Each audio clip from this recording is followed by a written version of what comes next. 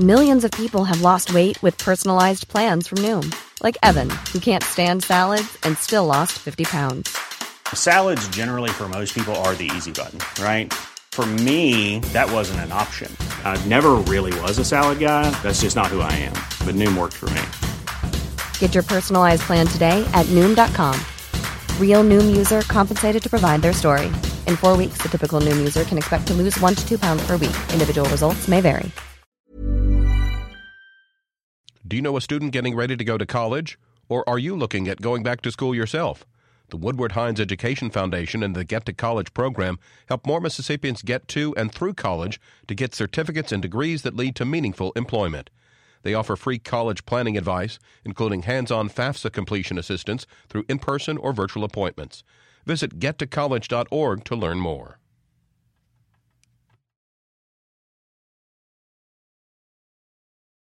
On Tuesday, January 15th. I'm Karen Brown, and this is Mississippi Edition on MPB Think Radio. On today's show, hear from a Mississippi House Republican who says he wants to expand Medicaid for the working poor. People are really getting a better glimpse and understanding of how hard it is to survive in our world today. Then another elected official is announcing a bid to run for Attorney General. We've got the latest. And an education policy group in Mississippi is celebrating its 10th anniversary. We take a look at its influence on learning in the state. Plus, the latest charter school to be approved by the authorizer board is a high school. We'll hear more. That's all coming up. This is Mississippi Edition on MPB Think Radio. Scattered media reports of Mississippi considering expanding Medicaid may be gaining some steam. MPB's Desiree Frazier reports. Mississippi House Republican Tracy Arnold of Prentiss County says he's working on a bill to create a version of Medicaid coverage for the working poor. The issue came up during a House Appropriations Committee hearing with the State Division of Medicaid. The director said hospitals tell him many people don't have insurance, and he'd like to change that. Arnold says people need help. To be real honest with you, my own personal insurance on my family and I went up to $1,900 a year. In a month, January of last year. So for a whole year, I was without insurance myself. Arnold says he wants to present the measure as a small business employee benefit incentive act. State Republicans have not supported Medicaid expansion. Yesterday at a luncheon, Lieutenant Governor Tate Reeves reiterated his opinion. I'm opposed to Obamacare expansion in Mississippi. I am opposed to Obamacare expansion in Mississippi. I am opposed to Obamacare expansion in Mississippi. I don't know how many ways I can explain this to y'all. Reeves says it's not in the best interest of taxpayers. House Democrat John Hines of Washington County is on the Appropriations Committee. He supports Medicaid expansion. People in this state are hurting, they're suffering, and partisan politics has no room in the total outcome of how people live. Governor Phil Bryant has said he's listened to those who support expanding Medicaid, but he remains against the move. Desiree Frazier, MPB News. Lieutenant Governor Reeves says Mississippi tax collections are better than expected for the first half of the current budget year. But he says there is no excuse for legislators to spend. Reeves says he expects most state agencies will receive about the same amount of money in the coming year that begins July 1st as they did in the current year. He says he expects lawmakers to fund a request by the state pension system and to approve pay raises for teachers and state employees. In other news, Mississippi's state treasurer is making it official, throwing her hat into the race for Attorney General. Treasurer Lynn Fitch talked about running for the office last year. She made the announcement official at the state capitol Monday, surrounded by her family. Fitch tells MPB's Desiree Frazier her legal and finance administration experience make her uniquely qualified for the office. I have been in the legal practice for 34 years. My first job, my career began at the Attorney General's office, and I am uniquely qualified for this office. I have run complex state agencies. I've been in private practice. I've been in the public sector. I have been an attorney for the legislature. So I bring the law and the policy and finance and administration all together in order to represent and serve as the Attorney General. You talked about some of the issues that you're willing to take on, and you said that you are a lifelong NRA member. Can you expand on what you want to do in that office? Well, it's important to defend our Second Amendment rights. So, again, as we look at that, we need to be willing to protect the laws of the state of Mississippi, and so many of those engage in the Second Amendment. So, again, as a lifetime member and someone who has been very involved in the guns, I'm looking forward to continuing that and upholding our laws. One thing the current Attorney General has been doing is picking lawsuits out to sue companies for practices that have impacted citizens of Mississippi. Will you be following along that same trend, returning money to the legislature? Well, it's very important if you look at it from a whole big picture.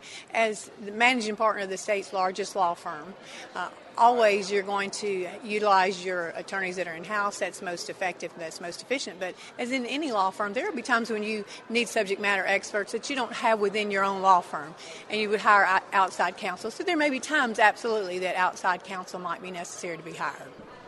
Would you become if elected, the first female to be Attorney General for the state? That's correct, to be the first female. What an honor. And are you the first female to be state treasurer?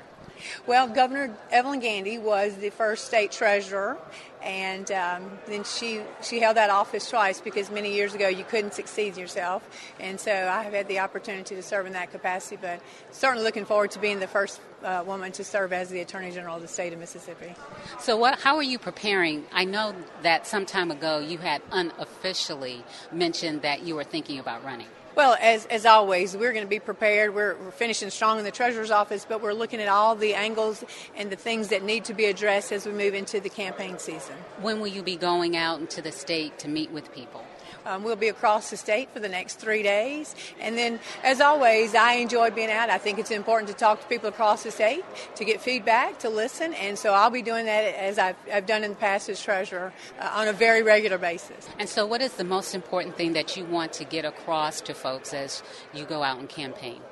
Well, I am so honored to seek this office. I am very uniquely prepared to do this and to serve with trust and honor and integrity as the Attorney General. And so I'm excited about moving forward. Fitch is in her second term as treasurer. House Republican Mark Baker of Brandon is also running for Attorney General. Coming up, an education policy group in Mississippi is celebrating its 10th anniversary. We take a look at its influence on learning in the state. This is Mississippi Edition on MPB Think Radio. Session is underway at the Mississippi Capitol, and At Issue is the place to be for gavel-to-gavel coverage. Lawmakers are expected to discuss a number of issues like human trafficking, state employee pay raises, and school safety. Join me, Wilson Stribling, along with our political analysts, Democrat Brandon Jones and Republican Austin Barber, as we bring you insight on these issues and how lawmakers are handling them. At Issue airs Friday nights at 7:30 on MPB TV. This is Mississippi Edition on MPB Think Radio. I'm Karen Brown. Education is a hot-button issue to some in Mississippi, with concerns over education funding, quality pre-K programs, a potential teacher pay raise, school testing, and a host of other issues raised at the beginning of this legislative session. What may come to pass is unclear. While the issues have been growing, so have education-related nonprofits in the state. Education policy organization Mississippi First is celebrating its growth over the past 10 years. We spoke with Executive Director Rachel Cantor about what's ahead for education in the state and for her organization. She tells us more. Mississippi First was founded in October of 2008, and we had this vision that we were going to become the state's go-to education policy organization. And in 2008, it was just me, and I was working full-time, and my partner, Sanford, was still in graduate school, so he was part-time. And we, over the last 10 years, have developed an organization that I think has met that vision. We are now the state's only independent education policy nonprofit dedicated solely to education policy across a range of issues. And I think we have met our goal of becoming widely respected and able to weigh in positively for kids on a variety of pre-K-12 education issues. Give us some examples of how you've done work that has impacted the state and the education system. Sure. So when we started in 2008, Mississippi was one of only 11 states that did not put a single state dollar into pre-K education for children. And that was one of the first issues that we worked on. We wanted to figure out what the problem was, why we had not done that. And at the time, the conventional wisdom was, it's just not possible. The state is too conservative. We'll never put state funding into pre-K. The reality was much different. The reality was that there were a lot of people, both conservative and not, who very much supported the idea of state-funded pre-K. But we had a political problem in that nobody could quite determine what part of the early childhood community should benefit from those state dollars. And so what we did when we came along was we really listened to what folks across the sector had to say. We listened to what the politicians said. And then we looked nationwide and said, well, how have people solved this problem before? And we discovered what's known as mixed delivery systems. In other words, different types of providers in a system all working together to provide services to children across the community. And that's what we developed an issue brief around in 2012. And in 2013, Senator Bryce Wickens and at the time Representative Toby Barker introduced that legislation. And it was passed and funded. And so we went from people saying we will never have state-funded pre-K in the state to getting a bill passed in 2013 and getting it appropriated. And that program has grown almost every year in the last 5 years. And the Mississippi Department of Education just handed out new pre-K awards. And so we have close to 20 communities now statewide that are benefiting from this program. And it's just an amazing thing to see because these children who are in these programs are in the highest quality programs in the country. They're really benefiting. Their communities are really benefiting. And kids are showing up to kindergarten ready. And we're really proud of being part of that. Looking ahead at this session, it's an election year, and that often means a different kind of session. Do you expect any major initiatives, legislation to come up regarding education? Well, typically in the last couple of years, the legislature has been very disciplined in the bills that they allow out of committee. And so that means we have not seen a whole lot of education initiatives of the type and the variety we've seen over the past decade in the last couple of years. What we've seen is the legislature really focus on one or two major pieces of education legislation and try to get them passed. So last year they were trying to do the formula funding rewrite. I do not expect that to be on the agenda this year. They're talking about the teacher pay raise. I do think that that's going to be their main focus. The question, of course, is are they going to do both the raise in terms of the numbers in the enacting legislation, and are they going to appropriate it above MAP so that school districts can afford to pay those raises? I think that's going to be a big issue. There are always other things that come up during the legislative session that get talked about. They may or may not get legislated about. But, I think that we will see a lot of talk around school district testing. Whether or not there is an appropriate response for the legislature there is very unclear. We're still learning as much as we can learn as a state about what the true testing practices are and whether or not the solution is more around training or more around regulation as opposed to actual legislation. The Charter School Authorizer Board has approved a number of charter schools, elementary schools, but now the first high school has been approved by that board. Do legislators still have say over what they do as they move forward with school choice options? Well, the legislature always is going to have a say in terms of how the system works because the bill, the Charter School Act, was what established the Authorizer Board and what allows it to have the powers that it has. So if the legislature were to come back, they could make changes to that. They could make changes to the part about what charter schools are allowed to do and not do. I think that at this moment in time, the Authorizer Board is functioning like an independent state agency, which what it is, and it's managing the day-to-day functions of approving and overseeing in terms of, oversight for the charter schools. But the legislature is always listening. We know they're always listening. And I think that in the next, probably not this year, but maybe in the next 4 years, we will see the authorizer board go back and say, we've had this law for 5 years now. This is year number 6 that we have had the law, even though schools themselves have not been open that long. And major changes might be appropriate in the next 4 years when we have a new legislature to look at what's been working, what hasn't been working, and how the legislature can have a say in that. But I don't expect that this year. I would expect to see something in the next couple of years if there are things that the authorizer board thinks really need to happen to make the system work better. Rachel Cantor is the executive director of Mississippi First. Happy anniversary. Thank you. Mississippi First is celebrating its 10-year anniversary during a breakfast reception at the Capitol this morning. Listen to MPB News on all your devices. Just download the MPB Public Media app or tell your smart speaker, open MPB Think Radio. Coming up, the latest charter school to be approved by the authorizer board is a high school. Hear more. This is Mississippi Edition on MPB Think Radio. Support for MPB comes from the University of Mississippi School of Education with 100% online master's or specialist degrees in fields like teaching, leadership, higher education, and more. More information at rebelteacher.com. This is Mississippi Edition on MPB Think Radio. I'm Karen Brown. Mississippi's first charter high school is approved by the State Charter School Authorizer Board. The school will be located in the Metro Jackson area when it opens within the next 3 years. Currently, 5 charter schools are open in the state. 1 elementary and 3 middle schools are located in Jackson, and the state's first rural charter is an elementary school in Clarksdale. Crystal Cormack is the chair of the Mississippi Charter School Authorizer Board. She tells us more about charter schools in Mississippi.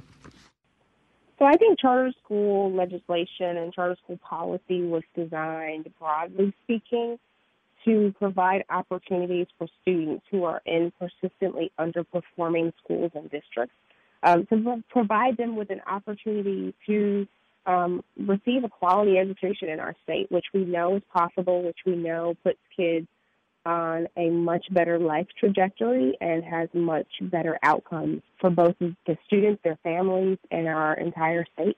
Tell us about the application process for a company wanting to open a charter school. First, let me just point out, because in Mississippi, all organizations who would like to apply for a charter school has to be a nonprofit organization.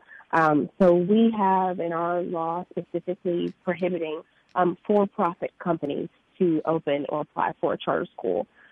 So that's the first thing. I think there's a little bit of misunderstanding about that in our state, just because some other states do allow that and we don't. So for organizations that are interested in applying for a charter school in the state of Mississippi, our board has put into place an incredibly rigorous and thorough application process. And we're looking at 3 things in particular. So we want to look at their education program, their operational program, and their finance program. So one, we want to look at what kind of academic program they want to put into place that will meet students where they are, which is typically academically behind, get them up to speed, and then move them ahead so that they're ready for college and career. And then we look at their operational plan, because in addition to providing students with an academic support system and program, to learn a charter school, you also have to be able to do things like order lunches and pay bills and make sure that school buses run on time. So that operational piece of it is also really important and is an important consideration of our application process. And then finally, we want to look at the financial plan and make sure that they have a plan that addresses the academic and the operational plan that they've laid out. And so there has to be alignment between those 3 pieces. There has to be adequate budget and adequate resources to meet the needs of students that they propose to serve. And they have to have some, what we refer to as acceptable budgetary considerations and assumptions. What are the differences between a public school and a charter school in Mississippi? So charter schools are public schools in Mississippi, and some of the differences between what we like to refer to as traditional public schools and public charter schools have to do with flexibility around what sort of decisions they can make at the school level. So charters, the basic premise behind chartering is that you have certain freedoms and flexibility to make curriculum decisions, budget decisions, operational decisions. Charter schools have a lot of freedom and flexibility within reason, but they have a lot of latitude to make decisions. And in exchange for that freedom and flexibility, they're held to a high bar of accountability, which means specifically that in order to stay open, they have to have certain outcomes as prescribed in their charter, which is their contract with our board that says exactly what they're going to do by the end of the first 5-year period, or they don't get to operate. So the charter school does not have to answer to the Mississippi Department of Education? So they do in some ways, but in other ways they don't. But ultimately, the Mississippi Charter School Authorizer Board is the entity that authorizes charter schools, and then we also renew charter schools at the end of their 5-year period. So we can also revoke charter schools, which means that we cancel their contract and say that they haven't met their end of the bargain and they're closed. School grades that were released for 2017 show 2 Ds and an F for 3 charter schools. How long do they have to turn that around? So those are actually the results from 17-18. So the results from this year, we have 1 F, 1 D, and 1 C. And we actually had one of the charter schools was really close to being a B, which was like 1 point away. So we're really excited about that. We do have 1 D and we have 1 F, and we've worked with those schools, and they know they have a lot of work to do. But they have to at least be a D by the end of their 5-year term in order to get renewed. We know that they're working really hard, and we hope that they, are able to really demonstrate some significant growth within the period of time that they have remaining in their contracts so that they can be renewed at the end of that period. How do you answer critics who say charter schools are taking away money and resources from public schools that are already underfunded? There are those that say if MAEP was fully funded, that charter schools wouldn't be necessary because the schools that are lacking in funding would have that funding. So I think that is a really complicated issue. One, we believe that all public schools should be funded in a way that will help those who are running schools serve their students well, whether those are traditional public schools or charter schools in our state. I think that we want to see our schools really well funded so that they can do the work that they have in front of them, which is really, really hard. But I think for critics in our state who don't want charter schools to operate in, I think they sort of sometimes frame it as an either-or sort of proposition, that we can have fully funded schools or we can have charter schools, and actually we can have both. And I think that we can have both thriving public schools and thriving charter schools in our state. And I think that given where we currently rank nationally and internationally in terms of our academic outcomes for students, it's really important that Mississippi do everything that it can to innovate wherever it can and to see what kinds of things are successful with providing students with interventions who are academically underperforming and advancing them ahead so that they are ready for college and career and some of these opportunities out here. So I don't think it has to be an either-or proposition. I think we need to fully fund our schools. I think we need to have charter schools. I think we need to look at pre-K. We need to look at coding. I think we need to look at a variety of interventions that can really help our state not be toward the bottom of the national ranking, but near to the top where we know our students are capable. Now the Charter School Authorizer Board has approved the first charter high school in the state. Tell us about that. Yeah, so we're really excited to be partnering with Republic Schools on this proposed high school. It would be called Republic High School, and it sort of in the same vein of its existing schools wants to serve students, and it's founded with the goal so that their schools will prepare students to graduate from 4-year college. And so we think that that's a really ambitious target, but we think it's one that's really necessary. And I think we are excited to see that they'll be offering a college prep curriculum, be focusing on building relationships and partnerships within the community, preparing students with coding. And then one thing that I really like about their program overview is they have this emphasis on curiosity and helping their students learn to really think critically, question, and innovate, which I think is well aligned to how Mississippians have historically operated. And I'm excited to see that really be a core value of this school and see where it takes its students. Crystal Cormack is the chair of the Mississippi Charter School Authorizer Board. Thank you so much, Crystal. Thank you, Karen. Have a great day. The Authorizer Board has also approved 2 additional elementary schools slated to open in the Jackson area. Stay tuned to MPB Think Radio for a full slate of Mississippi-based programs all morning long. Coming up at 9 o'clock, it's Money Talks. Then at 10, it's In Legal Terms. And at 11, stay tuned for Southern Remedies, Relatively Speaking. We want to hear from you. Let us know what you think about a story or send us a news tip by visiting MPB News on Facebook and Twitter. I'm Karen Brown. Join us again tomorrow morning at 8:30 for the next Mississippi edition, only on MPB Think Radio.